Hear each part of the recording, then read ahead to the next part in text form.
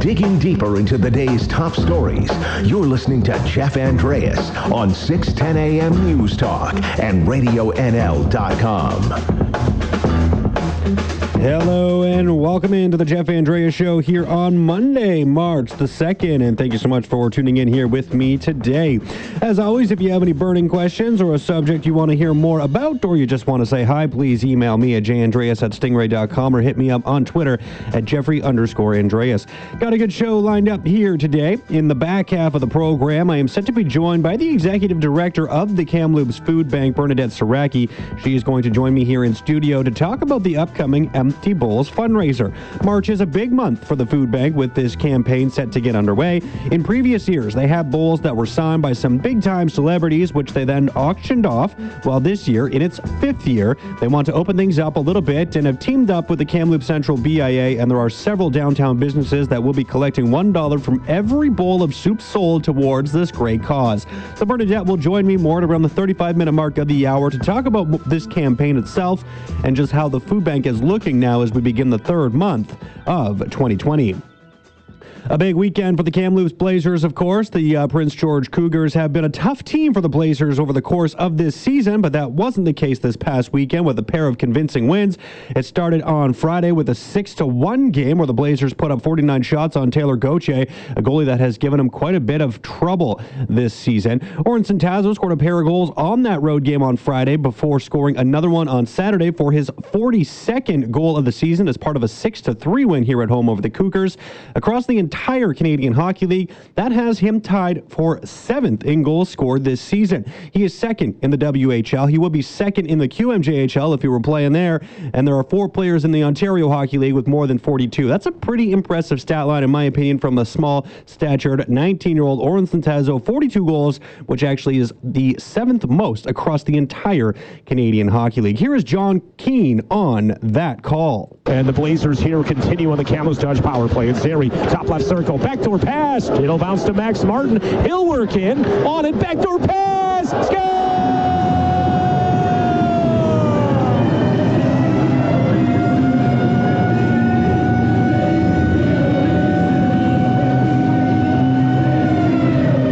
42 for OC, side backdoor. You mentioned special teams off the top, Jeremy. 2 for 2 in the power play. The Blazers are rolling. So that was the 3rd goal in the game on Saturday night, and it came just 2 minutes and 37 seconds into the game. The Blazers had a 5-0 lead less than 10 minutes into the contest. So they were in control of that one pretty much right from the opening faceoff, eventually winning the game 6-3. Here is head coach Sean Clouston, who was on the NL Morning News today, talking about Centazzo. He was asked if he pictured Oren as a guy who could potentially flirt with 50 goals this season. Probably not. I mean, 50 is very, very rare. 40 is a huge accomplishment. There's not very many guys that do that. I did know he was a good player. I mean, I think a lot of people knew he was a good player. He's got great speed. The thing I noticed early on, and you know, one of the things that are most impressive is his ability to strip pucks. He's a very smart player. He's in good position so often. In that line, and then there's another real positive. That line got clicking, and they hadn't been for a while. So when that line's going, each guy, Zary, Franklin, and Centazzo give you something a little bit different. And when they're all working, it's really, really impressive. And what Oren brings is some speed and real good positional play. He lets the other guys kind of go a little bit, and if you watch, he ends up being the 3rd guy high quite often.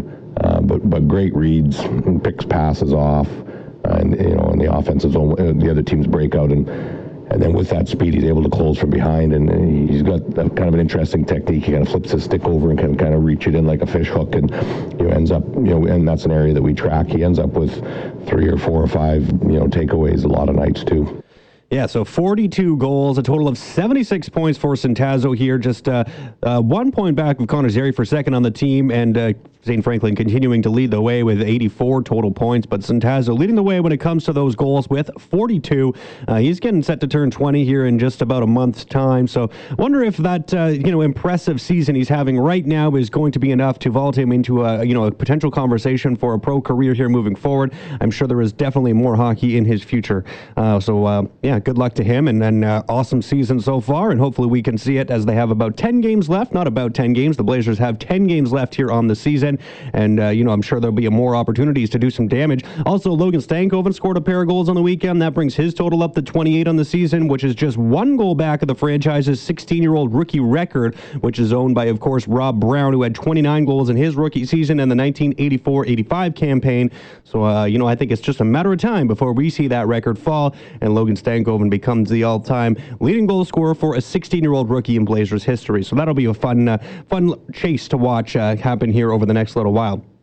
So John Keane is going to join me at the end of the show to talk more about that 4-point weekend for the Blazers, who now sit 9 points ahead of Victoria for first in the BC division with, like I said, 10 games left to play. And it's a big week coming up with 5 games in 7 days, starting with Vancouver on Wednesday. And coming up next here on the show, I'm going to be joined by Acumen Law's Kyla Lee, my usual Monday guest here. A couple of things are on our agenda. When talking about the coronavirus, is it possible that someone could be sued for negligence? When people get COVID from those who are, aware they're showing symptoms and not getting tested, could suing be an option? Could be, any criminal liability be in place for people who do not declare their travel to and from China or who show symptoms and do not get tested? We'll talk a little bit about that possibility. A couple other things as well. There was a recent case out of Fox Creek, Alberta, where a 58-year-old woman was driving home from work when she was pulled over. The woman told the officer that she had not had a single drink that day. It was about 4 o'clock in the afternoon, but the officer demanded a mandatory breath test. A new law passed, of course, in 2018 means police no longer need reasonable suspicion to ask for a driver to give a breath test. In 9 tries, this woman was unable to provide a suitable sample. She was criminally charged with refusing to comply with the breath demand and her driver's license suspended and car impounded. And for the next 4 months, she had to fight with an appeal, racked up more than $2,000 in various fees for things like cab rides and legal expenses, plus, of course, the extreme inconvenience that comes with not having a vehicle. The charge was eventually withdrawn when prosecutors saw medical evidence that this woman had COPD, a chronic lung disease, and her license suspension was overturned in September. So a good outcome, but of course a big headache for that individual. And there was also a recent story out of the island where a man who was charged with speeding in March of last year on the Malahat portion of the Trans-Canada Highway in Langford, there was a brief spot where there was an opportunity for him to pass this slow-moving tour bus. It was a single-lane highway, but there was, of course, a little bit of a stretch there for a passing lane. So the man pulled into the left lane to pass what he claims to, to pass what was a slow-moving, quote-unquote, tour bus. And then when he did that move, he realized there was a transport truck that decided to do the same thing and was then bearing down upon him from behind at a high rate of speed. A high speed. So the man says that he sped up to avoid being rear-ended, passed the tour bus, moved back into the right lane, and then was subsequently pulled over for speeding. So he was charged with doing 103 in an 80 zone. He told the officer what happened and why he was driving as fast as he was, basically apologizing, saying, I wasn't trying to be going 23 kilometers over the speed limit, but it was necessary in order to avoid a collision. This case was just recently dismissed as the court found the man who had stuck to his story, found him to be a credible witness, and decided that he had to break the law in this specific case for his own safety, and the charge was dropped. But again, a case of a big hassle to deal with the issue, but hey, that's what the justice system is for, right? So that when these things happen and there is a means to defend your actions, you get the opportunity to do so. So Kyla and I will get into all of that next, so stay tuned. We got more Jeff Andrea Show coming up after the break. You're listening to Jeff Andreas on Radio NL 610 AM News Talk and RadioNL.com. Welcome back into the show here on Monday. Hope you all had a lovely weekend. Here to talk a little bit about law, I am joined on the line now by the chip guru herself and defense lawyer with Acumen Law, Kyla Lee. Kyla, thanks so much for coming on again. Thank you for having me. I guess I should provide a little background here. So you started this chip channel, and I just wanted to get you to say your advice here one more time. What were these crab chips that you said we're discussing? Oh, they're Ukrainian crab chips. Don't eat them. Crab is not a good flavor for a chip. Yeah, okay. I just wanted to get that out there. So if you guys are curious about, what chips are good to try, you can check out Kyla's new YouTube channel. It's quite fun. All right, well, that aside, let's get into some news here. We'll talk a little bit about coronavirus first, because this was something that I was kind of interested in when you brought it up. The possibility of being able to sue, I guess, for negligence or something along those lines as a result of people not properly testing themselves if they show symptoms or not declaring a trip to China. Just what do you see as a possibility here moving forward? As you know, of course, the general population seems to go crazier and crazier over this coronavirus and COVID-19. Is there a possibility that legal action could be coming from individuals as a result of this? I think so. We're seeing now more and more cases that are being identified where people don't have a connection themselves to somebody who has either traveled to one of the coronavirus outbreak locations or had contact with somebody who's a known case of coronavirus. And the problem in those cases is that they likely received it from somebody who was in the community who had not declared either their travel to those locations or their symptoms and had proper testing. And if a person falls ill as a result of the negligence of another person in not taking appropriate steps in light of what is a world public health crisis, then they may have a cause of action against that individual if they're ultimately identified as the person who caused them to develop that illness. Now, would this go, from what you said there, it sounds to me like it would be an individual. You'd sue an individual person for, not properly taking the steps to make sure that they are indeed healthy or at least not infected with coronavirus. But, is there, I guess, a possibility that you would see something beyond just an individual? Like maybe, if you're at work and there's someone at work who gets sick but is still continuing to come into work and it affects the office. I mean, could you be looking at suing a potential company over something like that as well? Absolutely. Companies have an obligation to protect their employees and staff members. And so if an employer sees somebody who's ill and who's exhibiting symptoms of an illness that's similar to the symptoms of COVID-19, that employer has a responsibility to protect the workplace and to ensure that that employee gets tested and doesn't return to work until they're asymptomatic. And if that's not happening, then people could potentially have a lawsuit against their employers. If doctors who are treating individuals who come into their clinics with symptoms are not recommending that they get tested and not having them tested, then those doctors could potentially be liable as well in medical negligence lawsuits for not taking appropriate steps in light of this health crisis. Well, I really hope it doesn't get to that point, but I guess, just as things get more and more, worrisome and people are around the world getting more and more concerned about this as a possibility and a global health crisis, I do fear that this could be something that comes up a little more often, but hopefully not. Hopefully everyone can get healthy and we can kind of move past this whole thing soon, but I don't know if that's going to happen. Wanted to move on here to some driving stuff as well. First thing I wanted to talk about was the situation out of Fox Creek, where a 58-year-old woman, she smokes a pack a day, has COPD likely as a result of her smoking habit, was unable to provide a breath sample due to her medical condition when she was pulled over for really no real reason. She was asked to provide a breath sample because cops don't need reasonable suspicion to request one anymore. She tries a number of times, but was unable to provide a sufficient breath sample and eventually charged with refusing to comply with the breath demand. Well, this is something we have talked about a number of times here, Kyla, but is this becoming more and more and more common where these people who are, suffering from medical conditions just can't provide a proper breath sample and, are getting charged as a result? This is becoming incredibly common, and the reason for it is that now police have this power to demand a sample from anybody at any time, which means that they're not doing the screening that they would otherwise do with drivers to determine those who have actually been drinking versus people who are sick or who have other reasons why they may appear to be the way that they are. And you also have the lack of an opportunity for officers to really engage with drivers. You get a sense if somebody has a breathing problem in conversation with them because their breathing can become labored through having that type of discussion. But because police are just jumping to demanding the sample, they're not getting that sense, and they're treating now every single case of unsuccessful attempts to provide a sample as a deliberate refusal, even in the face of serious medical conditions like COPD. So what do you have for recommendations for individuals who have these kinds of conditions? I guess, is it a matter of making sure you always have proof of your condition in your vehicle in case something like this were to happen? As absurd as that sounds, yes, that is probably your best course of action, because you can show the officer, look, here's my medical records. Here's proof that I have this breathing disorder. I'm not somebody who's not providing a successful sample deliberately. And it's one of the rare occasions where I would say to somebody, if you do suffer from this condition, assert that to the officer at the time. And usually my advice is never tell anything to the police.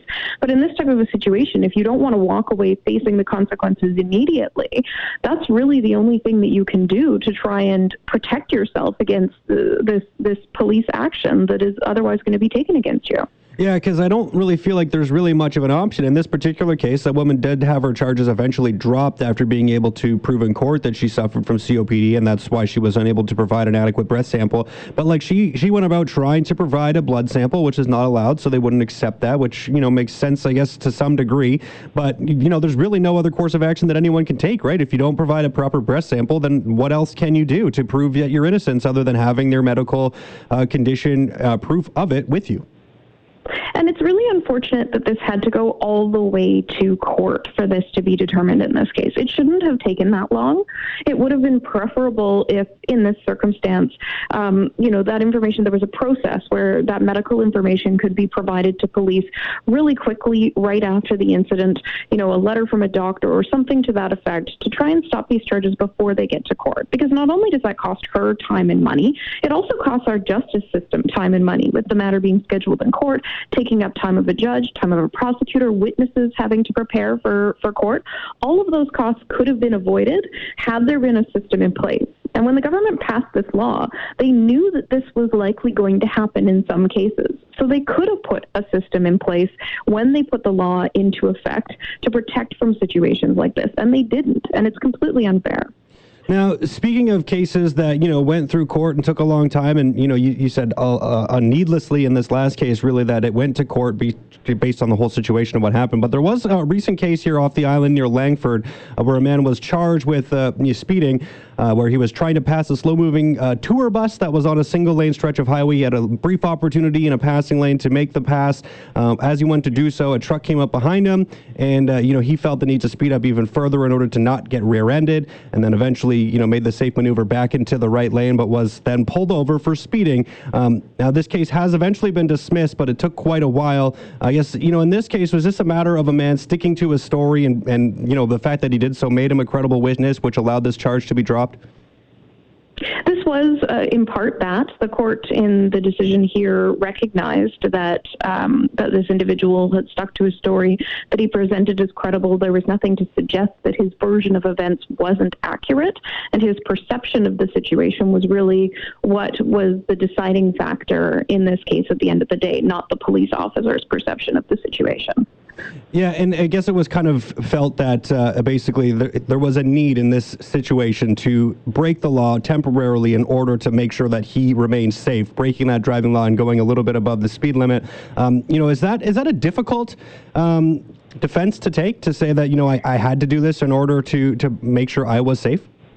It is a difficult defense to mount, because you have to prove not only that you perceived that there was an imminent threat to your life or your safety, but also that there was no reasonable legal alternative available to you, and that the actions you took were proportional to the harm that you caused. So the momentary speeding was proportionally better than the potential of being involved in a collision on the Malahat, and the idea that there was no reasonable legal alternative because there was no way to move into the other lane and get out of the way of this vehicle that was approaching quickly from behind also supported this defense. So to make out this defense, you actually have to have a lot of evidence to explain why you made a decision that you made, often in a split-second situation. Mm-hmm. Yeah, it's definitely, it was interesting to read through the decision itself, and just sort of how it was eventually ruled that, he had to do what he had to do in order to remain safe. But it was a long process, and definitely, I think, a learning moment for a lot of drivers to make sure that you have a story, you stick to it, and not just that you make it up, but, if you are in that situation, that, you do what you need to do to not get rear-ended, not get killed, and make sure everyone's aware of what happened. We're pretty much out of time here, Kyla. Fabricate evidence. Yeah, but thank you so much for coming on, as always appreciate it, and we'll do this again next week. All right, thank you. Awesome. That was Acumen Law's Kyla Lee. Coming up next, the Kamloops Food Bank's getting ready for a big fundraiser here this month. Executive Director Bernadette Saraki will join me in studio next to talk more after this. Digging deeper into the day's top stories, you're listening to Jeff Andreas on 610 AM News Talk and RadioNL.com. Hello and welcome back to the Jeff Andreas Show here on Monday, March 2nd, and thanks so much for tuning in. I am joined now in studio by the Executive Director of the Kamloops Food Bank, Bernadette Saraki. Bernadette, thanks so much for coming in. Thank you for having me, Jeff. Good morning. Good morning. So this is coming up here this month, the 5th annual Empty Bowls fundraiser, but things are going to be a little bit different from what I understand this year compared to years past. So maybe just for the audience, give a quick explanation of what's going to be changing here in 2020. Sure. For those of you who have not heard of Empty Bowls, for the past 4 years, we were able to get bowls signed by celebrities, and some really great ones. We had Paul McCartney, Keith Richards, Ozzy Osbourne, but we had a lot of fun with that event. So we held it at the Delta. We had 200 people come for lunch. We had our MLAs and our mayor were auctioneers, and we would auction these bowls off. It was a lot of fun. But really the highlight of this event was the soup. So we had about 8 chefs that would come from different restaurants, and they would make soup and bread, and people could try all the different soups. And the feedback from that was extraordinary. So when we were talking about the event this year, we thought, how can we include more of the community and highlight what people really loved, and that was the soup. So we approached the Downtown Business Improvement Association, and Carl jumped on board with us right away. And we proceeded to chat with many restaurants downtown. And what we're going to do is take it out into the community. So people can go to any of the participating restaurants downtown, and you'll know because they have a poster and they'll have these little cards on the table. And $1 from every bowl of soup sold goes to the Kamloops Food Bank. Okay, so you got 14 businesses on board. That's right. Was that a lot? Were you surprised by how many people jumped on board with this project? Oh, we were delighted. Not surprised because many of them participated in the original Empty Bowls, but I'm not surprised in general because Kamloops is a very generous city. And when you create an opportunity for people to support you, they really do here. So the restaurants who haven't been involved before are quite excited to be involved. And you can go onto our website, kamloopsfoodbank.org. And you can, we created a catalog actually to highlight all of the chefs and their stories and their restaurants. So there's a beautiful picture and write-up about every one of the restaurants and chefs. And you can also vote there. So yeah, vote for your favorite restaurant. Right on. So it's a very engaging process here this time around. And you had mentioned, kind of how it's differentiating from last year, where it was sort of a one-day event where, was sort of about the people who were in the room during that fundraiser. But this is an opportunity now for a lot more of the community to get involved.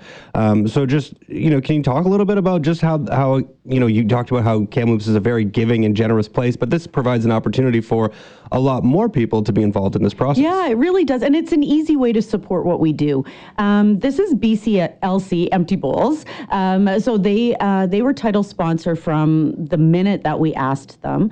And it trickles down from the corporations and the leadership in this community. I mean, they're really models for supporting the charities in the community and supporting efforts to support our most vulnerable, which is what we do, right? So we serve 7,000 individuals, 54 community agencies that make meals, and we operate the largest food recovery program in BC, and that would be impossible without the support of this community. So our message is really heard, but what I find being at the food bank, it really is a magical place to be because people come with true generosity, compassion, and non-judgment. And what the energy that creates in there and the support it creates for the people we serve is, it's intangible, but you can feel it. So when people come, they often mention that they're very grateful to have an opportunity to be in an organization and to serve the community in a meaningful way. And Kamloops shows up, always. How big is this event for you? Can you kind of touch on how significant it was in the past, just for, like Sure. percentage of contribution to your annual donations and things like that? For those of you who know, or the listeners that know about nonprofits, it's always a struggle to get with events and with fundraising and the next dollar. Many people make assumptions that perhaps food banks are supported with provincial dollars, and they're not.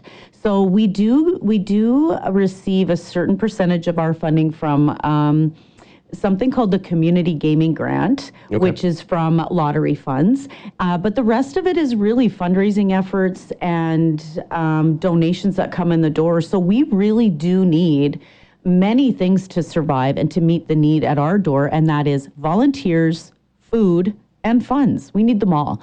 And I think what we've found in Kamloops is that people are very community driven. They're very relationship based here. So when they come to the food bank and they create a meaningful moment for themselves, they tend to come back and, serve special hampers or bring their kids classes. And I think that is going to be where we make the biggest change at the food bank, is inviting people in, because the only way that poverty is going to change is with the next generation, and they need an opportunity to be involved in a meaningful way, be comfortable in organizations like ours, and to really put their visioning. Like these kids now, there's no end to their dreams. I mean, they're watching kids that snowboard that are, millionaires by the time they're 20. I mean, there's just no end to how they see the world. Like there's just no boundaries to what can be. And so when they come, I always talk to these classes about remembering to be compassionate and generous, because if you can give, that only puts good energy in the world, and it's going to create a different future. We haven't quite figured out how to end poverty. I mean, hunger is just a sign of poverty.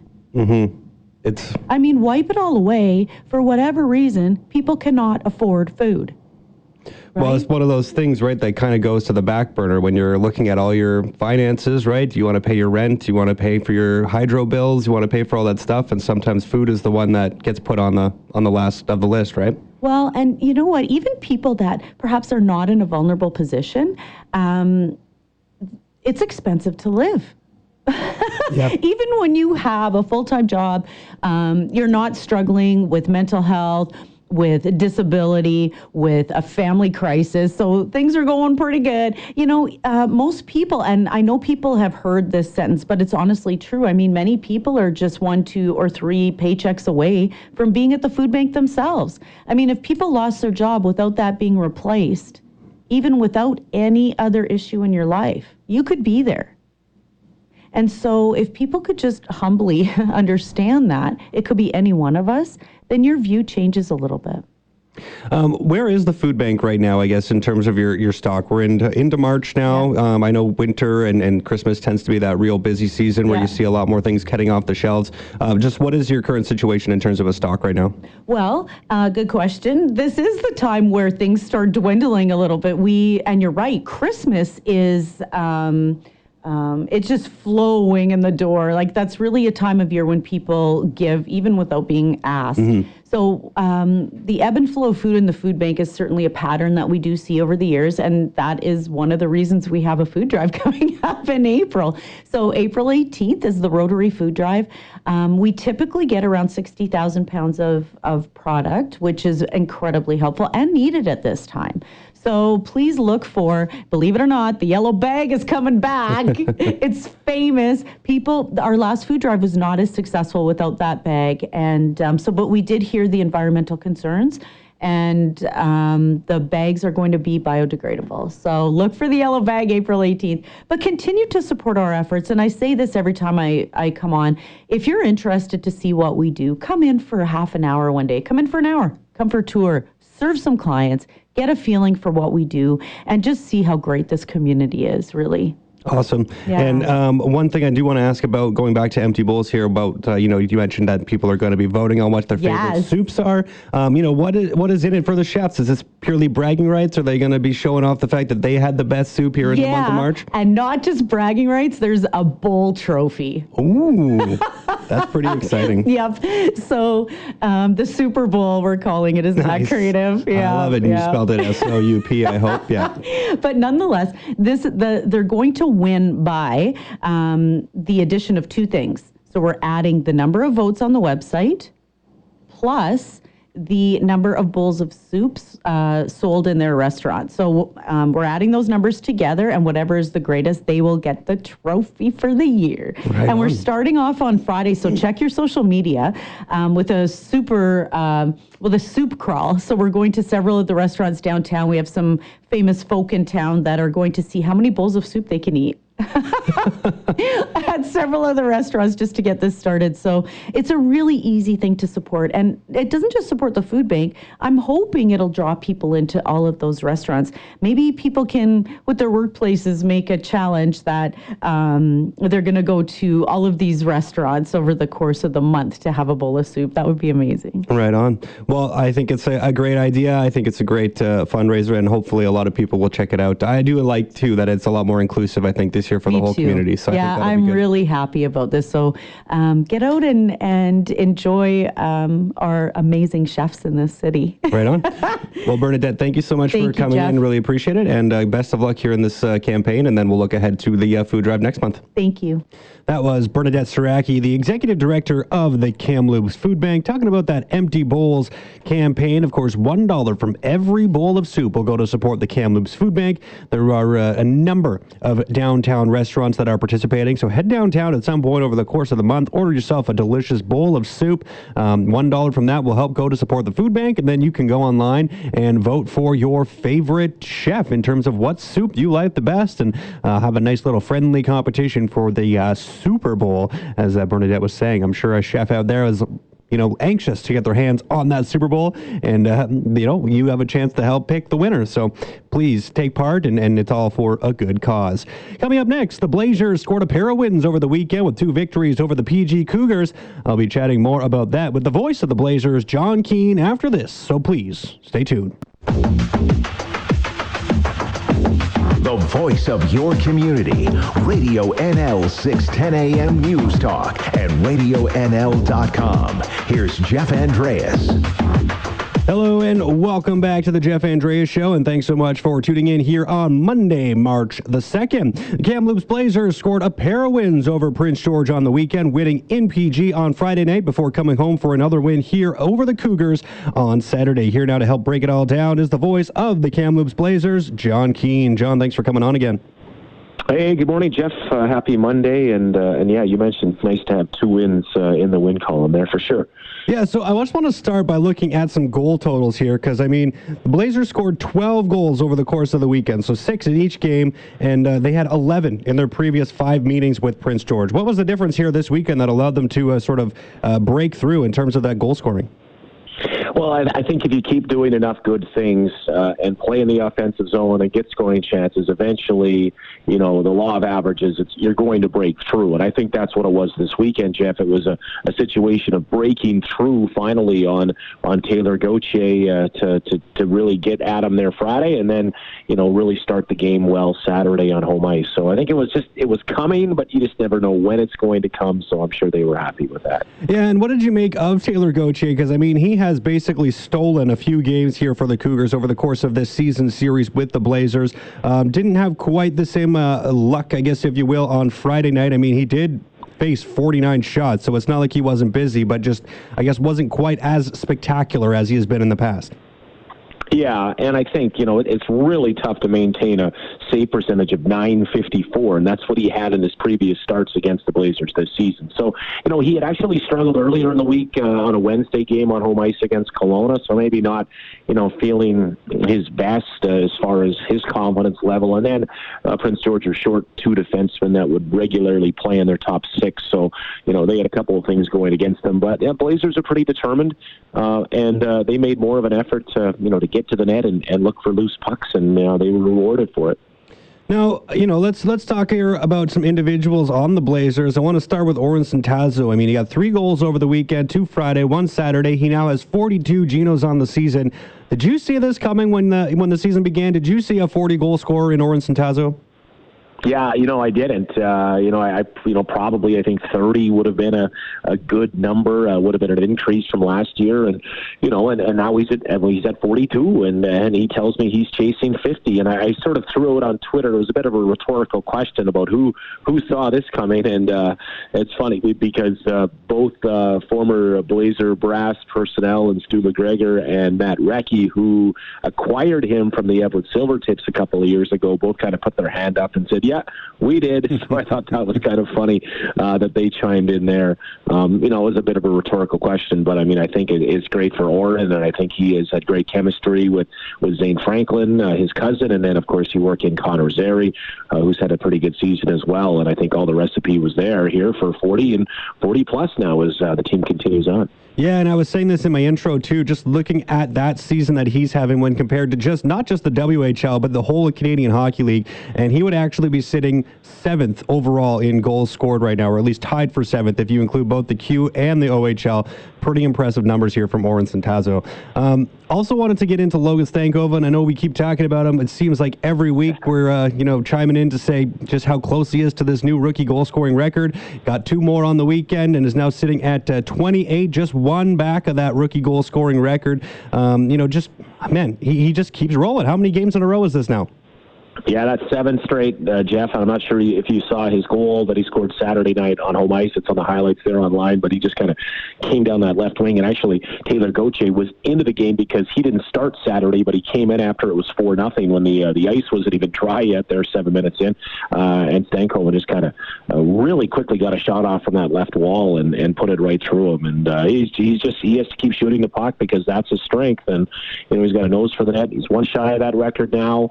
Again, for Rob Brown there as far as 16-year-olds go, and he still has 10 games here, and I know he says he isn't gunning for it, but it's a nice number, and to be 16 and to be on the verge of scoring 30 goals in this league, that does not happen. That is not something you rarely see. We'll have to look back in the last 30 goal man for a 16-year-old, but it's been a special second half of the season for him. Yeah, and hopefully we'll be talking about it if we do this conversation again next week, that he has been hitting 30 and he's got lots of opportunity here to do it. I mean, looking ahead to this upcoming schedule, it's a pretty daunting one just in terms of number of games here. 5 games over 7 days starting on Wednesday here with Vancouver. This is, I think, going to be a good stretch here for the Blazers just to see how prepped they are for a playoff run with so many games in such little time. What are you looking forward to here on this upcoming trip? I mean, like I said, 5 games in 7 days. That's a lot of hockey.